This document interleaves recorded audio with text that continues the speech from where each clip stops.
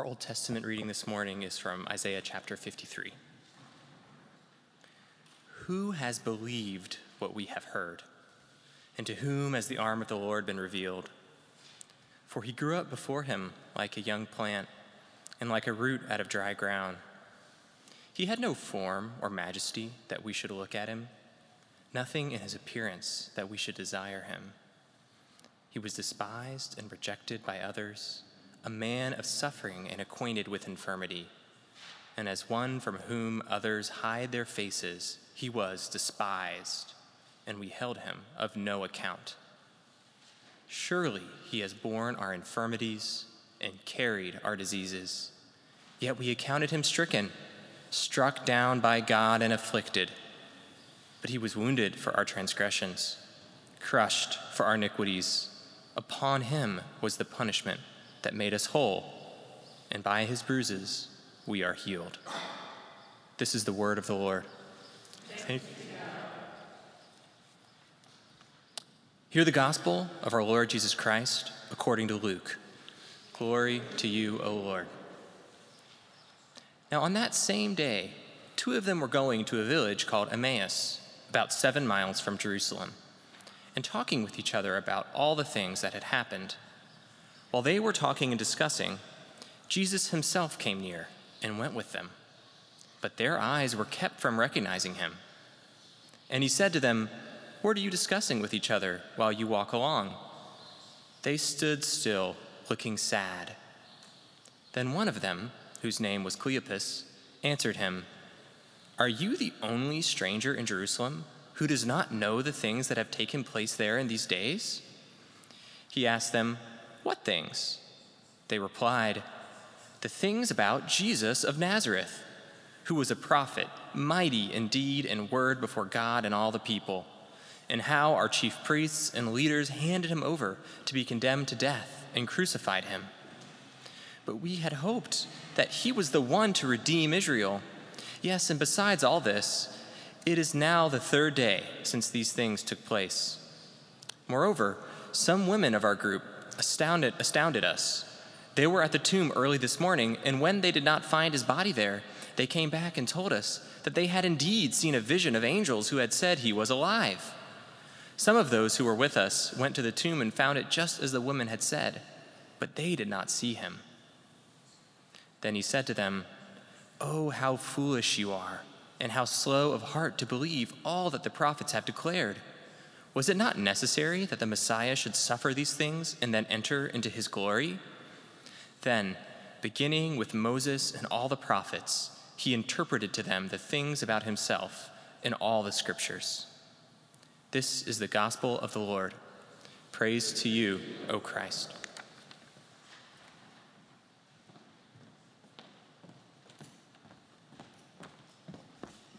Good morning. It's always very nice to be with you and everyone who's watching from at home, or my parents are watching from California, so forgive me as I do a shout out to Mom and Dad. It is wonderful that we can gather together. There's something about the gathered church that is just really wonderful when we are exploring scriptures together as a gathered church. It's very different than doing it as individuals. Today, we are going on a journey. It's a fairly long journey, and we're only going to go halfway because the fullness of the journey is going to happen next week. So half the journey this week, we will appropriately leave at a little bit of a cliffhanger. We're not going to resolve all the issues and answer all the questions. I'm going to leave that for next week. For today, we're just going to walk slowly. We're going to walk right alongside, kind of pretending we're there in real time with these other 2 people who are on the road. And we're going to listen in as different characters in this narrative have different experiences and different perspectives. So this particular journey is going to be really full of storytelling, of changes in perspective, and of dramatic irony. So, English majors among us, you might love this particular Sunday exploration, because we're looking at all of these great ways to tell a story and to really get us involved in the real life and the real lived experience of people at this time.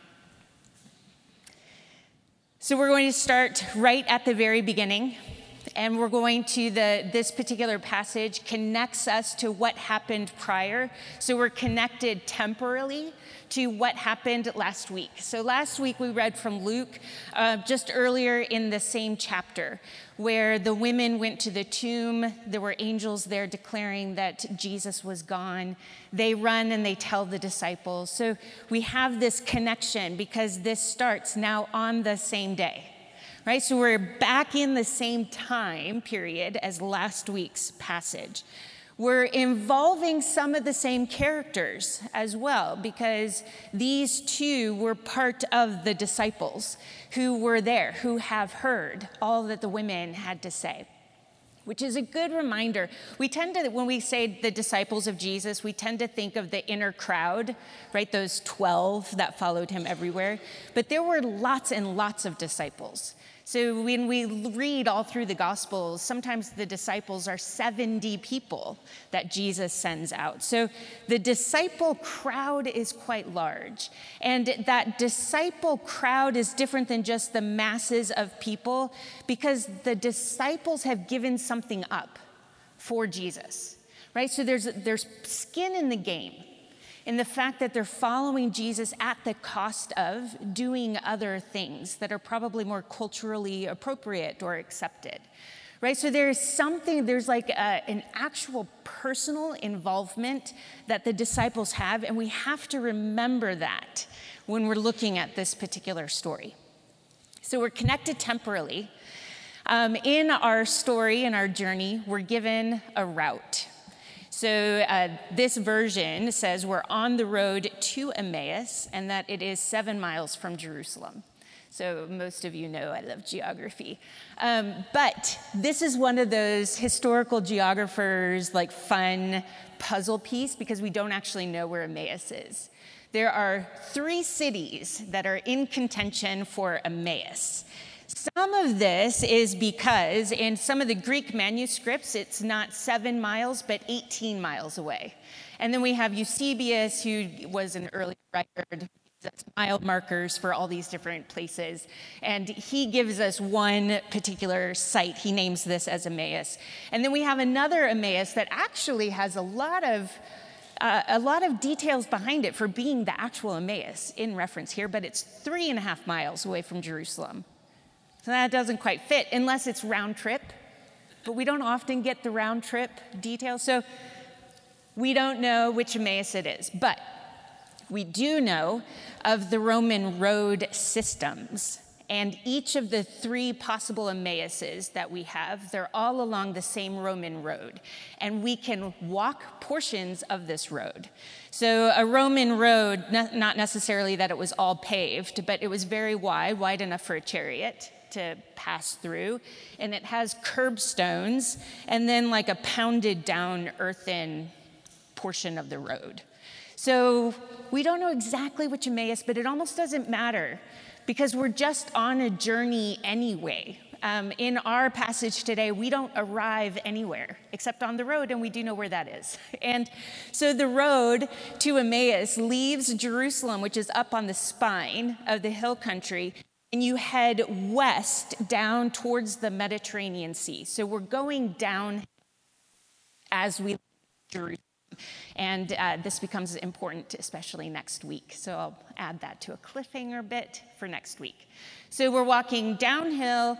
Now, how early in the day did they leave? We don't know. They've heard of the women and the women's stories, so it's not first thing in the morning where they've left, but maybe early morning. Where are they on the journey? We don't know that either, right? So just somewhere along the road. Okay, and context for storytelling, it's always super important. So context for this we have to remember because we're connected to what we celebrated last week. The context is Passover, which means everyone in the city of Jerusalem, everyone in this whole entire area, especially all throughout Judea, everyone is thinking of when God went head to head with Pharaoh and God won and he liberated his people. So the fact that God is one who liberates his people and pulls them out from under oppression. So that's what everyone is dwelling on, which makes for an interesting context, because although we're going, okay, so the ancient context, the oppressive empire is Egypt. In this present context, the oppressive empire is Rome. So we have just spent an entire week in Jerusalem with people celebrating and excited for a person, a Messiah, to come and liberate God's people out from under Rome. So it's made for a kind of a stressful, interesting, politically a hot topic of the day. These disciples have spent a week that has been a somewhat fantastic week. It started off with a bang, a huge procession coming into the city, dramatic exclamations that Jesus is that Messiah, fulfilling their dreams, like Rome is about to fall, and we're so excited. And the week has been full of all of these really intense debates and teachings all throughout the city. Jesus has been in the temple. He's been up in Mary and Martha's house. So lots of movement, lots of teaching. It's like such a full week. Then at the end of the week, they wake up to a huge surprise. The one they were so excited about has been killed by Rome. The one that they've given years up of their life for is dead. And that's a little hard to figure out. And it's a little hard to wrap their minds around, because their hope for everything, their hope for getting rid of Rome, all of that has been squashed. In addition to this Passover, crazy week, crazy death bit, just recently, just earlier this morning for them, the body is now missing. And there's different explanations as to why the body is missing. So it's a bit confusing. And in this confusion and in this bewilderment, we step out onto the road to Emmaus with the disciples, and we just see what's going to happen. So this is a really fun bit, because it says in verse 15, while they were talking and discussing, Jesus himself came near and went with them. So we are told that this is Jesus. They don't have the eyes to see that this is Jesus walking with them. And so he comes near, he went with them, but their eyes were kept from recognizing them. Now, this almost sounds like a big invisible hand was just put right over their eyes, and so that they were blinded. It doesn't really quite capture what's going on in the verse. In the verse, it's more like their perception wasn't right. They couldn't quite see. Now, for this, we have to kind of rewind a little bit and say, this is mentioning eyes quite particularly. And eyes have a role to play in the Hebrew and the Greek Bibles. Body parts always tell us something about the experience of the theology that's being learned. So your guts are where all your emotion are held, right? We still do this a little bit, like if you kind of read your gut, what is your gut telling you? It's kind of the instinct. Well, that's how it was in the Hebrew Bible. Your guts were the place, the seat of emotion. Your heart, where we place emotion now, your heart was the seat of the intellect, of how you're pondering and how you're dwelling on things. That's the heart. Your eyes are your perception and understanding the world. So it's like your world view, and how are you shaping your world view? Now, this is really interesting when you know this, because all through the Hebrew Bible, we have the phrase, they lifted up their eyes, and then usually when a character lifts up their eyes, they see something they had not seen before. There's in this moment, there's a shift in the perspective of what's going on. We also have really interesting, the biblical writers like to give us little hints and clues and foreshadowing about characters. And they do that sometimes by describing their eyes. So their eyes were dim.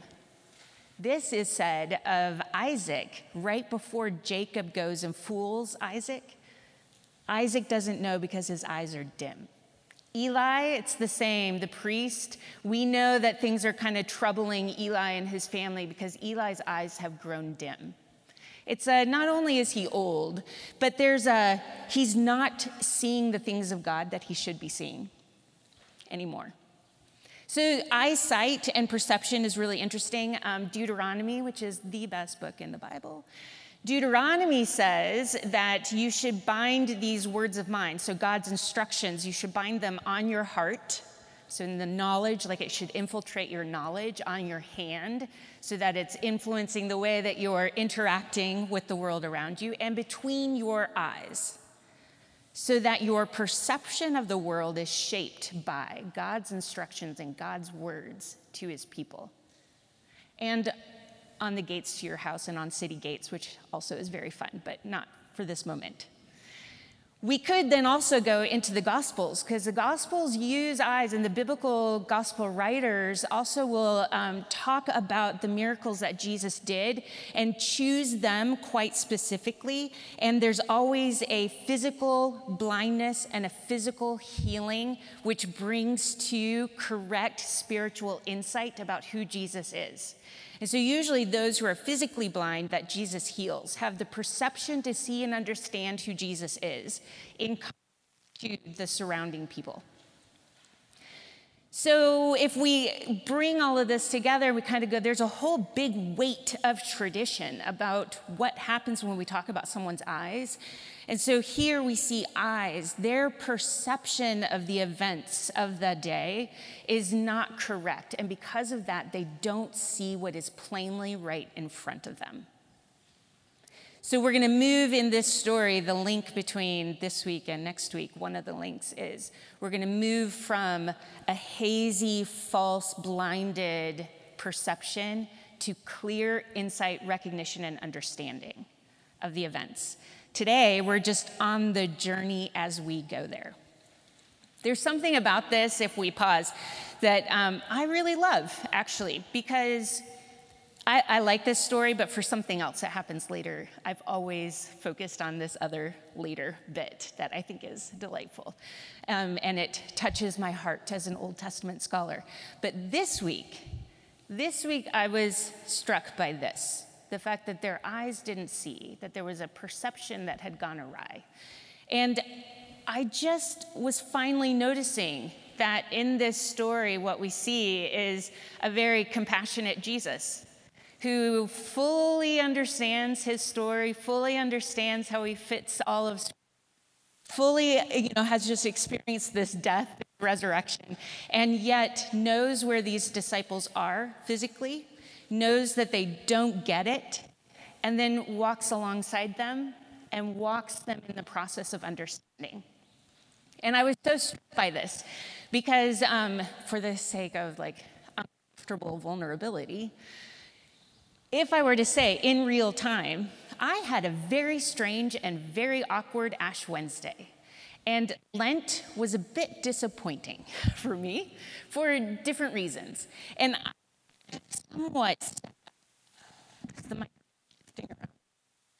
had somewhat set up in my head this dream, not really a dream, but there were puzzle pieces that I was like, okay, this Lent I'm going to figure out. And I set a goal for Lent, right? Isn't this why we're fasting? We're so all of this stuff. So it also meant that Easter was slightly disappointing for me. I don't know if you're allowed to say that in church, but for me personally, Easter was a bit disappointing because we got to Easter, the end of Lent, and I was no clearer in this question that I had been posing to God all through Lent. So I don't know if anyone else is there with me in this experience of getting to a point where it's supposed to be joyful and wonderful, and I was like, yay, resurrection. But I still just don't know what's going on, and that is really frustrating, and where is God? And all of this week, I was going, my perception is off. I do not clearly see. Maybe Jesus is walking right next to me going, it's okay, Cindy. I'm just going to walk with you until you get it. was like, that's really touching. So it was like a part of the story I had never really paid attention to, but I thought it was just really, really beautiful. When we continue, Luke tells us one of the people, his name is Cleopas. So we have a particular person's name that is mentioned, and in true Luke form, because Luke tells us in chapter 1 that he is all about finding the eyewitnesses. And so here is one of the, you can just read Luke, and he names eyewitnesses throughout the whole gospel. And so here we get one of them. So it's a little bit of a go ask him. I'm recording something, but go ask him. He is there, he is known, and you can ask him yourself if you would like. So Cleopas is there, and as we kind of enter, this is the super dramatic irony of the story, which is really delightful. Jesus shows up, but they don't know it's the risen Jesus. And Cleopas, when he's asked, hey, what's going on? What are you talking about? He's like, dude, are you serious? You must be the only person who has no idea what's going on. Here, let me tell you, right? So the irony is Cleopas thinks that this person knows nothing. This person happens to be what Cleopas himself is blind to. And Jesus, who's walking with them, is probably the only person in the scene who actually knows what's going on. But Cleopas is going to go ahead and offer his version of the events. So he goes on to talk about, one, how it is that the general population has been describing Jesus. So Jesus in general, this is kind of broad knowledge, everyone happens to know this. He seems to be a prophet, and he is mighty in deeds and words before God and all the people. Right? This is how we've all been perceiving him. He is also apparently quite dangerous because our leaders have just executed him. And now Cleopas is going to go. So that's one perception, the general crowd's perception, the perception of the leaders. And now Cleopas gets to his own perception, they and the disciples, all these people who have skin in the game, who've been following Jesus around. We thought he was the one to redeem Israel. Darn it. Right, it's what we get. Which for us, the reader, knowing what's going on, we should be going, wait a minute. At the end of Luke chapter 1, remember we had this Anna and Simeon story, and we have a song of Mary and a song of Zechariah. So we have all these great pairings right at the beginning of Luke. It is Zechariah and Zechariah's song that he claims so confidently, this child that is coming is going to be the Redeemer of Israel. And now Luke is going, see, we're at the end of the gospel. They had hoped he was going to be the Redeemer of Israel, but there's still a perception problem that is on the table. And then we get the third point, or maybe the fourth perspective is, and also women went to the tomb. There was nothing there. We don't know what to do with this information. And this is when I'm like, I could insert a snide comment about people not believing the words of the women. That's almost too easy of a comment to toss in there. We could really, though, say resurrection is a weird thing. No one was expecting resurrection. Now we, drenched in this Christian worldview, are expecting resurrection, but for them, resurrection is not yet an expected element of the Messianic kingdom. So they shouldn't have been expecting it, not just yet, and they weren't, and so they're confused. So there's their perspective has gotten all shaken. It's a little bit out of whack, and Jesus is going to be invited into doing something about that. Because from the disciples' perspective, the enemy has won. The enemy still has the fate of the people in their hands. And Jesus has to go, nope, I took care of that. But it's going to take a little bit. So when we get down to verse 25, Jesus, from our perspective, this unknown stranger from their perspective, says to them, oh, how foolish you are. We're like, wow, that is harsh. Like, that is not the way to keep a conversation going, by insulting people like that. It's actually not as dramatic as it sounds. The foolish, it actually just means slow to see. Oh, you are someone who is slow to see. Like, do you not actually, you didn't really come to the right conclusion. So not dumb, but obtuse in your, okay, let's go to the remedial class of how to understand what's going on. And then this is the part I have always loved the most. As an Old Testament scholar, I just think this part is amazing. Because Jesus goes on and he says, was it not necessary that the Messiah should suffer these things and then enter into his glory? And then starting with Moses and the prophets, he interpreted himself to them, basically. And I, as someone who just loves the drama of the Old Testament, I love this. And I'm like, if there was a moment in time, if there was a singular sermon I could hear, I would love to hear how Jesus interpreted himself based on the scriptures. And this, starting with Moses and the prophets, is a way of going, and basically all of scripture. Because reference to Moses is the books of Moses, the Pentateuch. And then the prophets, that's in the way we've divided scripture, it's like Joshua through Malachi. Right, so like in all of scripture, how does this entire scriptural witness point to the fact that resurrection should be an element of the Messianic kingdom that has already come about? Wouldn't you love to hear that sermon? And Luke does this super tantalizingly brief mention.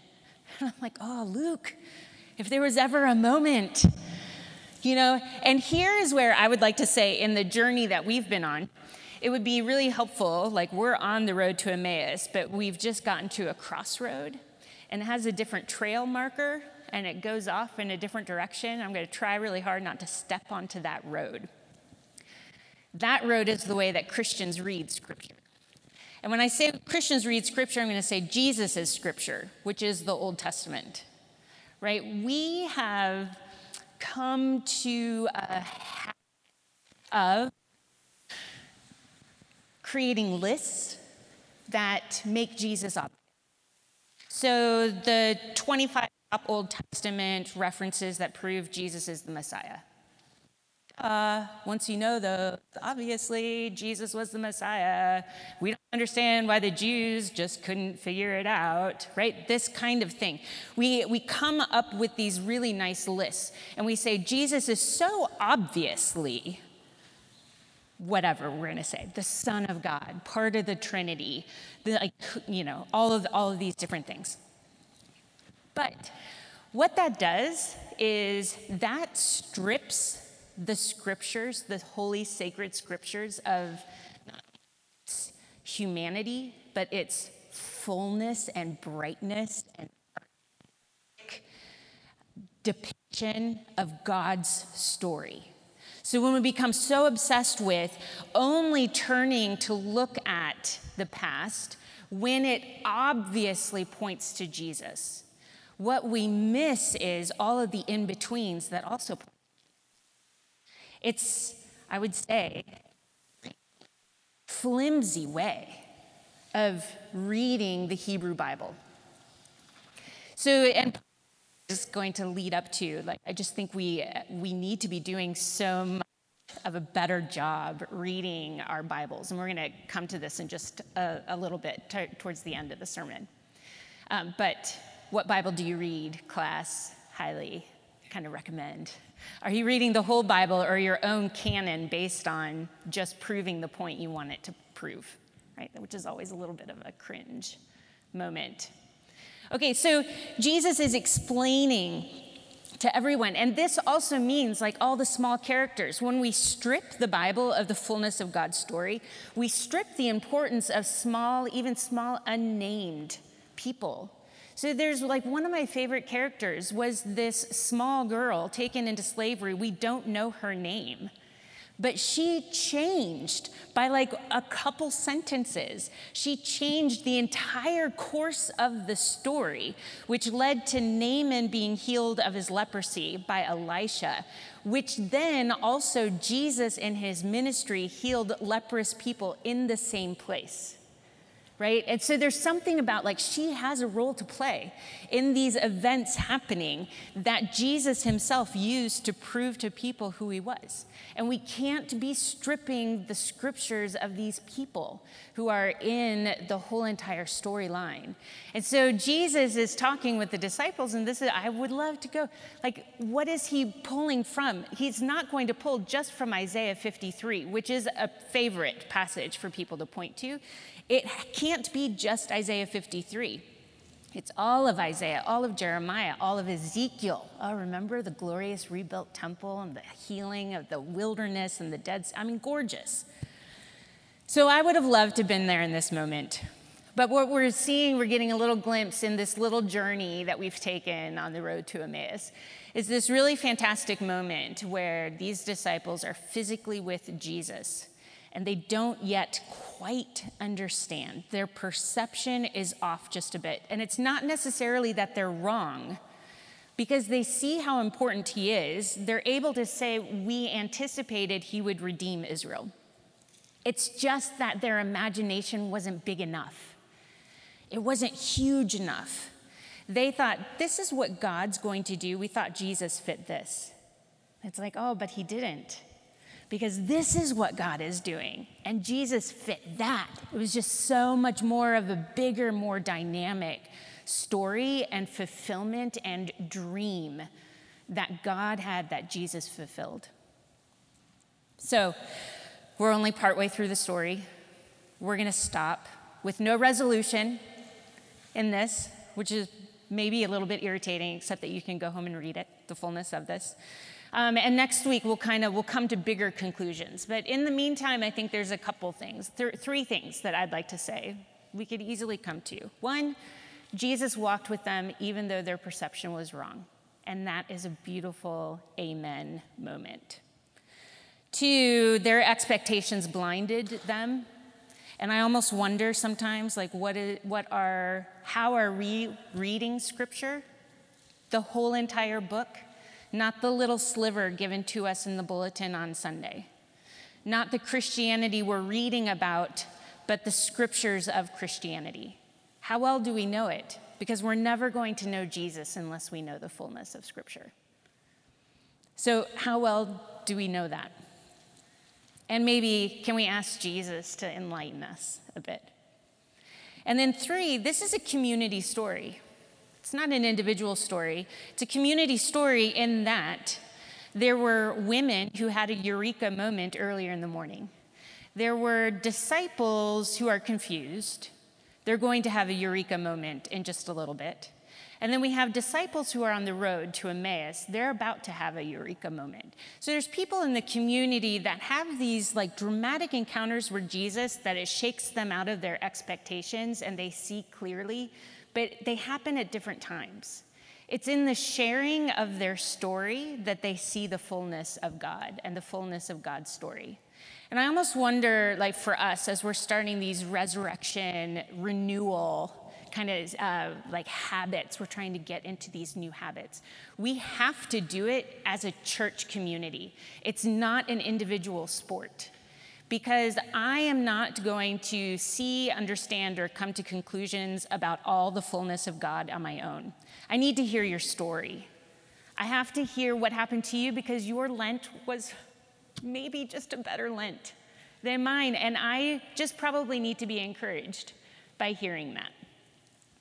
There's something about like part of what church is us gathering together and sharing stories together and encouraging each other because we have eureka moments at different moments in time. And that's the value of us coming together. And so in just a little bit, when we come forward to the table, come forward with your eyes wide open, not as this is a personal moment between me and God, but come with eyes that are looking around and going, I'm coming forward to the table to accept this understanding of the resurrection of Jesus, but I'm doing it with all of you. Like, you are different ages than me. You are different genders than me. You are different economic situations than me. We are diverse in who we are, and I am coming forward with you. And I'm sharing that together with you. And so may that change and alter our perspective of Jesus and who the Holy Spirit is and where the Holy Spirit is leading us. I invite you to pray. Father, Son, Holy Spirit, thank you for being here. Thank you for your compassion. Thank you for being willing to basically walk with us through our whole lives, slowly bringing us to fuller and fuller perception, accurate perception of who you are. Forgive our blind spots and open our eyes. And in the course of this week, may we join together and be encouraged by each other's stories, because all of our stories are pointing to you. In the name of the Father, and the Son, and the Holy Spirit. Amen.